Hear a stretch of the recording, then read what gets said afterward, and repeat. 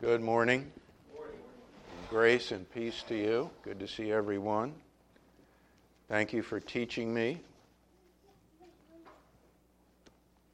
psalms and hymns and spiritual songs, right? Singing and making melody with your heart. God gives us singing so we can express in some way what is in our heart already, mind and spirit. Thank you, Don, for the songs. Turn to 1 Peter 3. We'll start there. Give you a little background, first of all. The Scriptures use numerous kinds of figures of speech, just like we do in our language, analogies, allegories, parables, similes and metaphors, and so forth, to give a rich and deep meaning of the Word of God to us, things that we can easily remember. This lesson is a figure of speech called type and antitype. And some of you may have heard of that and some of you not, and that's why I'm going to give a very brief description of that from 1 Peter 3:18, where Peter references the flood of Noah and baptism as type and antitype. He says, "For Christ also died for sin," in 1 Peter 3:18. "For Christ also died for sins once for all, the just for the unjust, so he might bring us to God, having been put to death in the flesh, but made alive in the Spirit, in which also he went and made proclamation to the spirits in prison, who once were disobedient when the patience of God kept waiting in the days of Noah, during the construction of the ark, in which a few, that is 8 persons, were brought safely through the water. Corresponding to that, baptism now saves you, not the removal of dirt from the flesh, but an appeal to God for a good conscience through the resurrection of Jesus Christ." Type and antitype. A type is something that existed previously, and an antitype that comes later, and they both reflect one another, and they are compared and contrasted. Here, in fact, in the New King James, I think it uses the word antitype, doesn't it? And King James says a like figure. This simply says corresponding, which I don't like that, as well as saying that it is an antitype, because that's what it is. And here's what Peter is saying. Way back in the days of Noah, when God brought the flood on the earth, it was the flood of water that removed the wickedness of men, removed evil man from the earth in order for the earth to be cleansed and Noah and his family to start over. All right? That was the type. Now, today, and when we are baptized into Christ, our sin is removed not by the water, as he says. It's not the washing of water. It's by the blood of Christ through his death and resurrection that our sin is removed. All right? And we can be clean and have a new life. So that's the type and the antitype, the type of thing that we're talking about here today. And this is one of the best illustrations of it. And they're found all throughout Scripture. So let's go to 2 Corinthians 6, as we're going to talk about, as Don said, and you can see there on your little paper, from 2 Corinthians chapter 6, 14.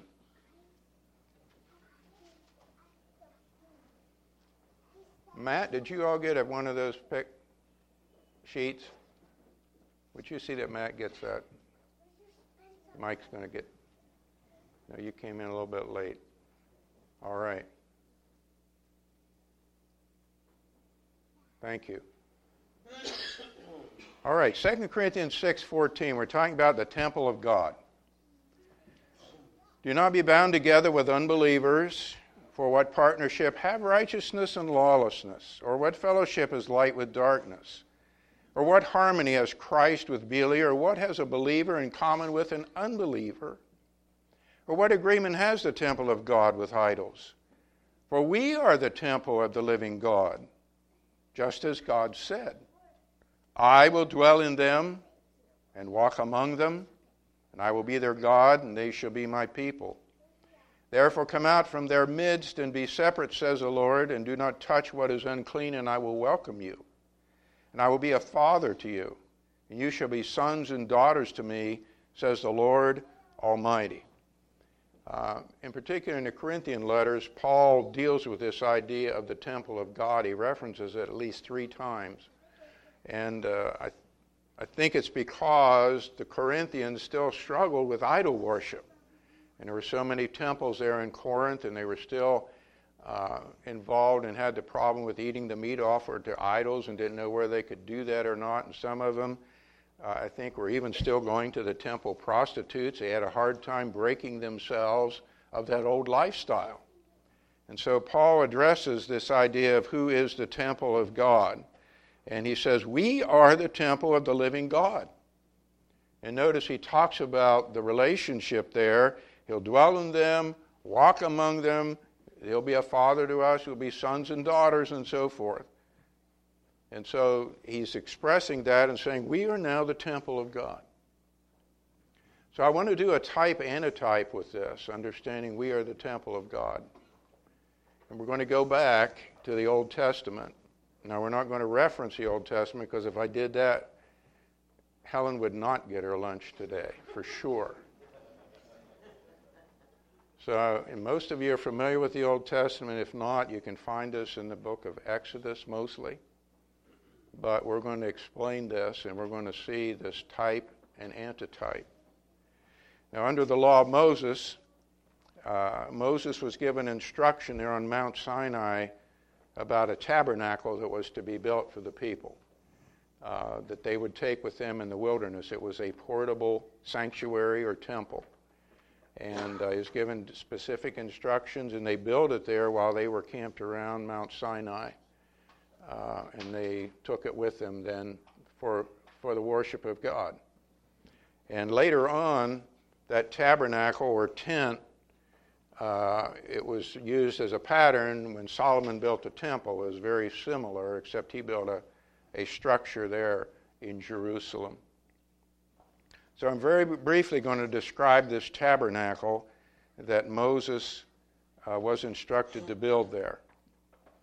First of all, it was in an enclosure, okay? There was a portable wall outside that protected this tent. It kept it separate from the rest of the people, from the camp. It separated the common from the uncommon. And I looked this up. This whole arrangement was not very big. The outside court was only about 150 feet by 75 feet, depending on your measurement of the cubit. There are different cubits. So this would easily fit within a football field. And the actual sanctuary itself, the tabernacle or tent, was only about 45 feet long by 15 feet wide. So it would fit inside this auditorium. I know it would fit this way. Is this longer than 45 feet? I think it is. It would fit inside here. So it was not that big. But it had the outer courtyard with a wall, a portable wall, that was separated the whole thing from everything outside. Okay, inside the tabernacle itself, there were 2 compartments or 2 chambers. There was the Holy of Holies where you came in first, and then only the priests were allowed to go in there. And then there was the most holy place. And so I'm going to try to lay this out for us to see this inside here. Okay? This would be like we're in the holy place. And the Holy of Holies would be behind this curtain here. And there was a curtain that divided the holy place from the most holy place. In the most holy place was the Ark of the Covenant of God, which had the mercy seat, the cherubim on it, had the law of Moses, a copy of the law of Moses in it, and so forth.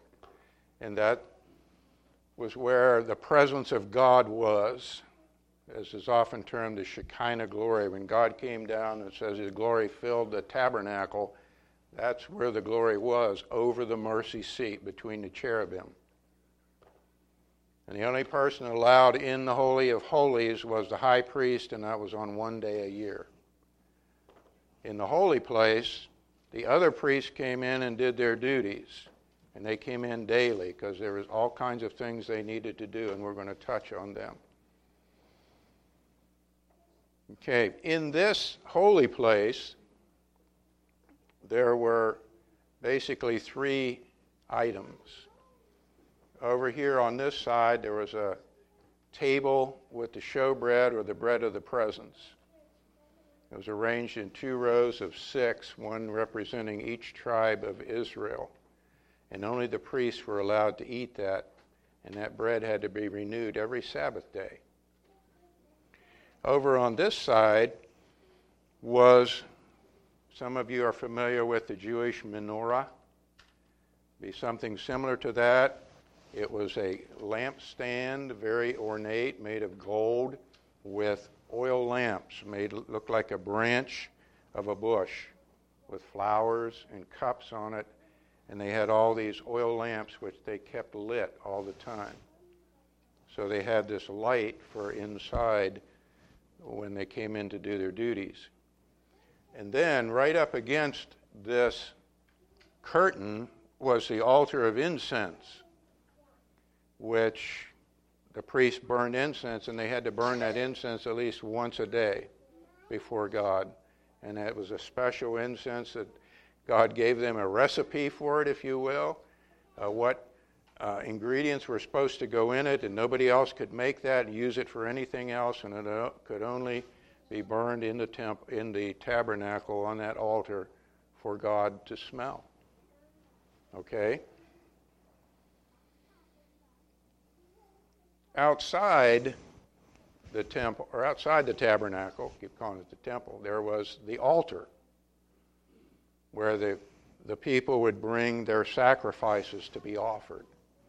And that's where the priests would minister outside, and the animals would be killed and skinned, and whatever part was to be burned was burned, and some of it was given to the priest. There were all kinds of sacrifices for sin offering, burnt offering, free will offerings. There were daily offerings.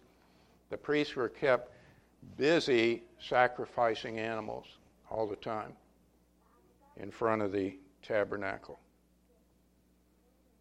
And then we talk about the priests very briefly. They were appointed from the tribe of Levi, the family of Aaron, and they were the only ones that were to do these kinds of duties, especially to come into the holy place, and then the high priest and the most holy. I know that the tribe of Levi, some of the Levites helped outside with some of the work that had to be done, but it was the priests who actually offered the sacrifices, burned the incense, kept the oil lamps lit, and so forth and so on. It was their duty. Plus, they were also the ones to whom the people would come, and if they had questions about the law. The priests were supposed to know the law and be teachers of the law, and if people had questions, they would come to the priests and say, what about this or what about that? And they were also the ones who maintained a careful eye and watch on ceremonial uncleanness. When people touched a dead animal or associated with anything dead, they had to be cleansed of that. People developed leprosy or some kind of skin disease. They had to go to the priest and get it checked out. Sometimes they had to be sent outside the camp to be clean before they could become clean. All kind of rules and so forth. You can read a lot of those in Leviticus and even Numbers. So the priests were constantly busy ministering to God and ministering to the people and showing the ways of God to the people of Israel. So that is a brief rundown of the tabernacle and the priestly system, okay? But it is very much detailed in the Old Testament. And so, that was the focus of Israel's worship, and with that tabernacle there in the middle of the camp, and the tribes camped around that. It was right in the middle of the camp, and then later on in Jerusalem, there on the Temple Mount, there was, if you will, the presence of God.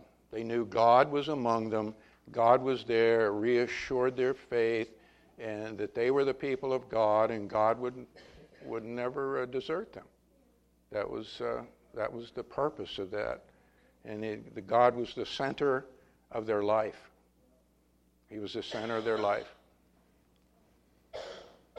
All right. Now that was the type. Now we're going to do the antitype. Because now there is no temple structure anywhere, is there? That's gone. But what does Paul assert in 2 Corinthians? We are the temple of the living God. All right? We are. So how's this work? Let's go to John 17. Now you have to do a little work now.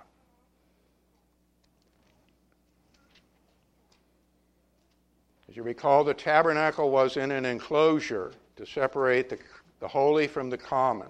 Okay? Anybody just couldn't go in there.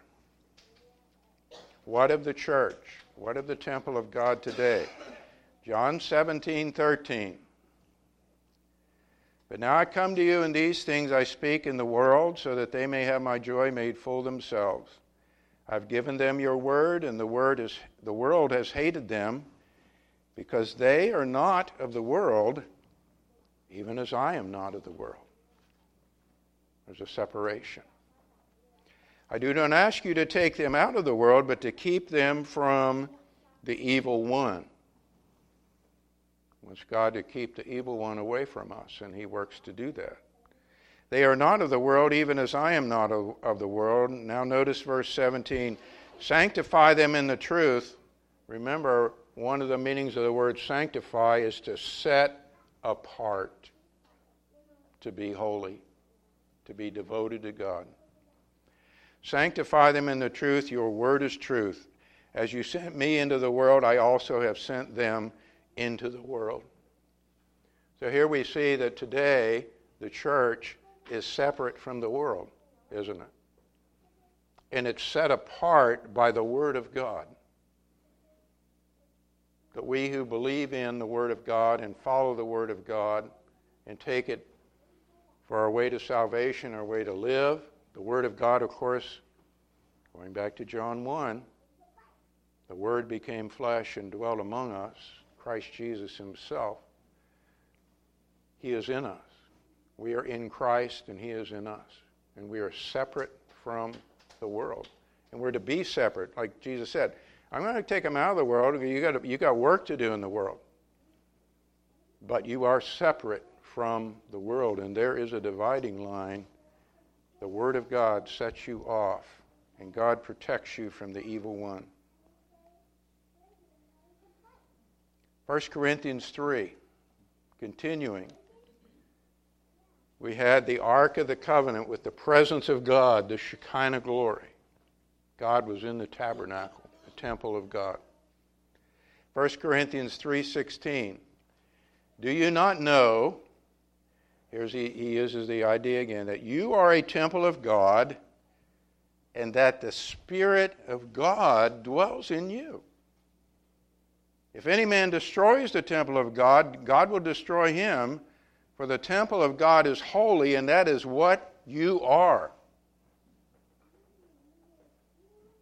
So we have the presence of God dwelling in us, right? The Holy Spirit.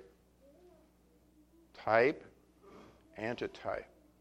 Now we have the very presence of God dwelling in us, and he says, you are holy. You are set apart from the rest of the world, from the sinful world. God dwells in you. This ought to start making us think a little bit, maybe giving us a little chill or two. Because, this is the reality of life right now. This is the reality of spiritual life. This is the way God sees it. There's no longer a structure anywhere. This is the structure. The temple of God, the people of God. That's what we are now. God dwells in you. All right. Some of your minds are racing ahead. I can tell that already. Let's go back to 1 Peter 2. Talk about the priests. We just talked about the priests of the family of Levi, and then the family of Aaron. We've read this before, but now within the context of this lesson, 1 Peter 2:4. Coming to him as to a living stone which has been rejected by men, but is choice and precious in the sight of God. You also, as living stones, are being built up as a spiritual house for a holy priesthood to offer up spiritual sacrifices acceptable to God through Jesus Christ. There we are. Type, antitype. No longer a Levitical priesthood, but now there is a new priesthood. Those who are in Christ are priests to offer up these kinds of sacrifices. We have a work to do before God. Praise and worship, good works, gifts, all for His glory. Detailed in other places. We don't have time to go there. But what we do in the name of Christ, we are serving as priests because we serve Him. And all this is offered up as sacrifice to Him. He's our God.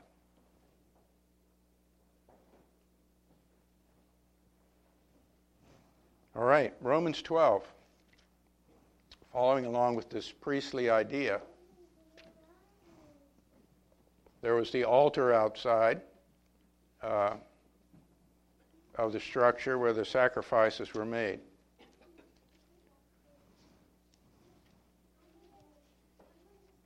What of the church? We know we read in the book of Hebrews about animals, the blood of bulls and goats can't take away sin. Christ Jesus offered Himself, as we observed, in His death, in the giving of His body and blood for our sin. But there's still sacrifices to be offered. We just saw that there in 1 Peter. Romans 12, 1 and 2. Therefore, I urge you, brethren, by the mercies of God, to present your bodies a living and holy sacrifice, acceptable to God, which is your spiritual service of worship.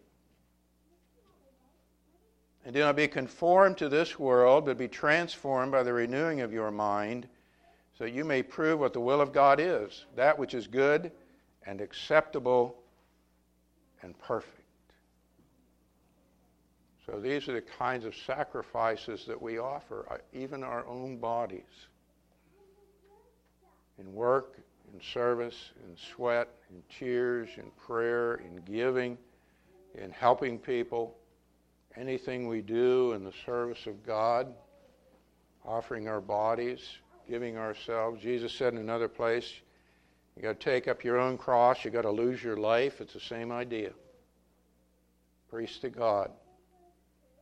So there were sacrifices back then, antitype. We sacrifice ourselves for God's glory. Okay, let's go to John 6. And here, I got two scriptures here on this one about the showbread or the bread of the presence. And I wasn't sure which one was... I put them both out here, and maybe I can get some feedback from you all. Which one best fits this picture? The showbread was only for the priests. John 6:31. Our fathers ate the manna in the wilderness, it is written, He gave them bread out of heaven to eat. Jesus said to them, Truly, truly, I say to you, it is not Moses who's given you the bread out of heaven, but it is my Father who gives you the true bread out of heaven. For the bread of God is that which comes down out of heaven and gives life to the world. Then they said to him, Lord, always give us this bread. And Jesus said to them, I am the bread of life. He who comes to me will not hunger, and he who believes in me will never thirst. Now there's that picture that for the church today, Jesus is the bread of life, the spiritual bread. We feed on Him. Not only the fact that, this is Him here on the page of Scripture, and we follow what He says, but He's our life because He gave His life for us. He died for us so that we might live, all right? So we have faith in Him in that way. And so in that way, He's our life. And we are the ones who follow him. And so we draw life from Jesus. He is our bread, the bread of life. But then, of course, you got Matthew 26 there.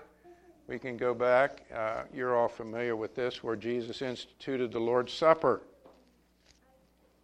And I'm thinking maybe this is a better antitype to the bread of the presence. While they were eating, Jesus took some bread and after blessing, broke it and gave it to the disciples and said, "Take, eat, this is my body." And when he had taken a cup and given thanks, he gave it to them, saying, "Drink from it, all of you, for this is my blood of the covenant, which is poured out for many for forgiveness of sins." And I can see both of those scriptures being appropriate to contrast with the bread of the presence that was in the tabernacle. Because only those who are in Christ, only those who are priests to God, are to eat of the Lord's Supper. Lest a person eat and drink damnation to themselves. So there's another beautiful contrast. And as we're right in the middle of this, we understand that this was always God's design. Another thing that did not happen by chance. Somebody just kind of figured it out and reapplied the New Testament scriptures to the Old. This was God's design from the beginning. And we should just humble ourselves and see the glory of God and his wisdom in all of these things. So, Jesus, the Word of God, is our life. We remember him. We feed on him. He is our bread of life. Our next thought from Revelation 8. The altar of incense was there in the tabernacle before the curtain. Incense was burned there every day, maybe more than once. They had their appointed times to burn incense. Some of these things aren't even detailed in Scripture. Revelation 8 and 3. Another angel came and stood at the altar, holding a golden censer, and much incense was given to him, so that he might add it to the prayers of all the saints on the golden altar which was before the throne. And the smoke of the incense with the prayers of the saints went up before God out of the angel's hand. And to see maybe a better depiction of this, I was going to go to Luke 1, when Zechariah was in the temple there, when he received the visit from the angel which told him about his son John the Baptist who was to be born. That was the time of the burning of incense. He went in to burn incense, and all the people were outside in prayer. And so the association of the burning of incense and prayer is prevalent in Scripture. And so that's what we see here with the altar of incense, that we as people today offer up prayers to God continuously. That's the type and the antitype. We pray to God, and God, I've said before, God loves to hear from us. He wants to hear from us. Whether it's praise or thanksgiving to him for all he's done, or even our requests, our needs, he's our Heavenly Father. He wants to hear from us. And we just need to remember that and not hesitate, and just develop that life of prayer, to always be sending up prayers to God. And finally, Matthew 5. We have over here the lampstand, the light. You can already go to a couple scriptures, I'm sure. This is the one I chose. What of the church? Matthew 5:14. You are the light of the world. City set on a hill cannot be hidden, nor does anyone light a lamp and put it under a basket. But on the lampstand it gives light to all who are in the house. Let your light shine before men, in such a way that they may see your good works and glorify your Father who is in heaven. So the light of Christ, who he said is the light of the world when he was on the earth, is to shine through us, the temple, in the temple of God. The light of truth, the light of the gospel, the light of God's love. We are the light of the world.